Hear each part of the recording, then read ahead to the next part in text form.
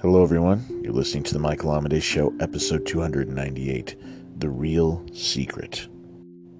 If you've been listening to this podcast for any amount of time, you know that I like to put a lot of value on the internal processes that then manifest themselves into the outward world. And there's a reason for that, and I feel like I should just direct it very bluntly, very plainly to you in this episode, and to see where we can take it.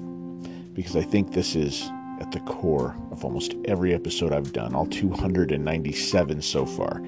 Even the ones that seem vaguely around the point, it's all pointing back to this.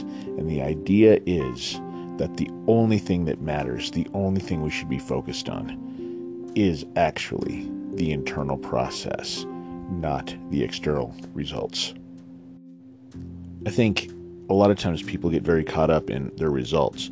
They wish they were in shape, and so they start beating themselves up because they're not in shape, and then they start making assumptions about who they are.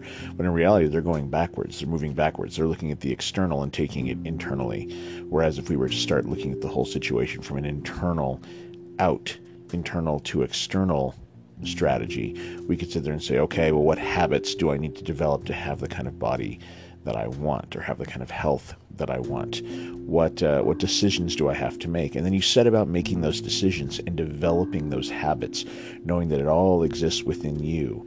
And then you start to see the results you're looking for. It's a very big switch, but it's a bit of a subtle one until you slow down and think about it. And then it becomes very obvious. We can talk about it in business. We can talk about getting out of debt, having our money together.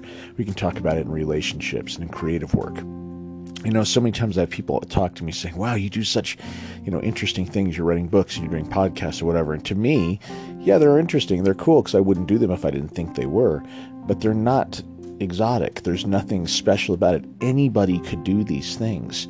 It doesn't mean I'm special just because I do them. You can just choose to and start. But the difference is, instead of looking at the external saying, wow, I wish I could do that, what I did instead was start with the internal. How do I do a podcast every day? How do I start World Poetry Open Mic? How do I write a book every, 3 months? How do I do that? Well, then I figure it out, and I just start executing because I want to do it. So I want to just really put the fine point on all of this as we're starting to get closer. We're getting into the final, from here on out, there's 67, 68 more episodes that'll be coming up here, at least before the end of the year. And I just wanted to put the point on it. The internal has to move to the external, not vice versa. The external doesn't go internal. The internal always turns into the external.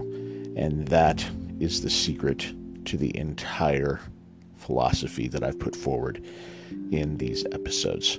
I hope you find this useful. If you want to send me a message, I love your thoughts, your criticism, your suggestions. You can send them to me, michaelamadei.com. Put it in the contact form. If you find yourself being creative with poetry, lyrics, or short fiction, consider listening to my radio show, World Poetry Open Mic, broadcast every Friday at 8 p.m. Mountain Standard Time. You can find us at worldpoetryopenmic.net.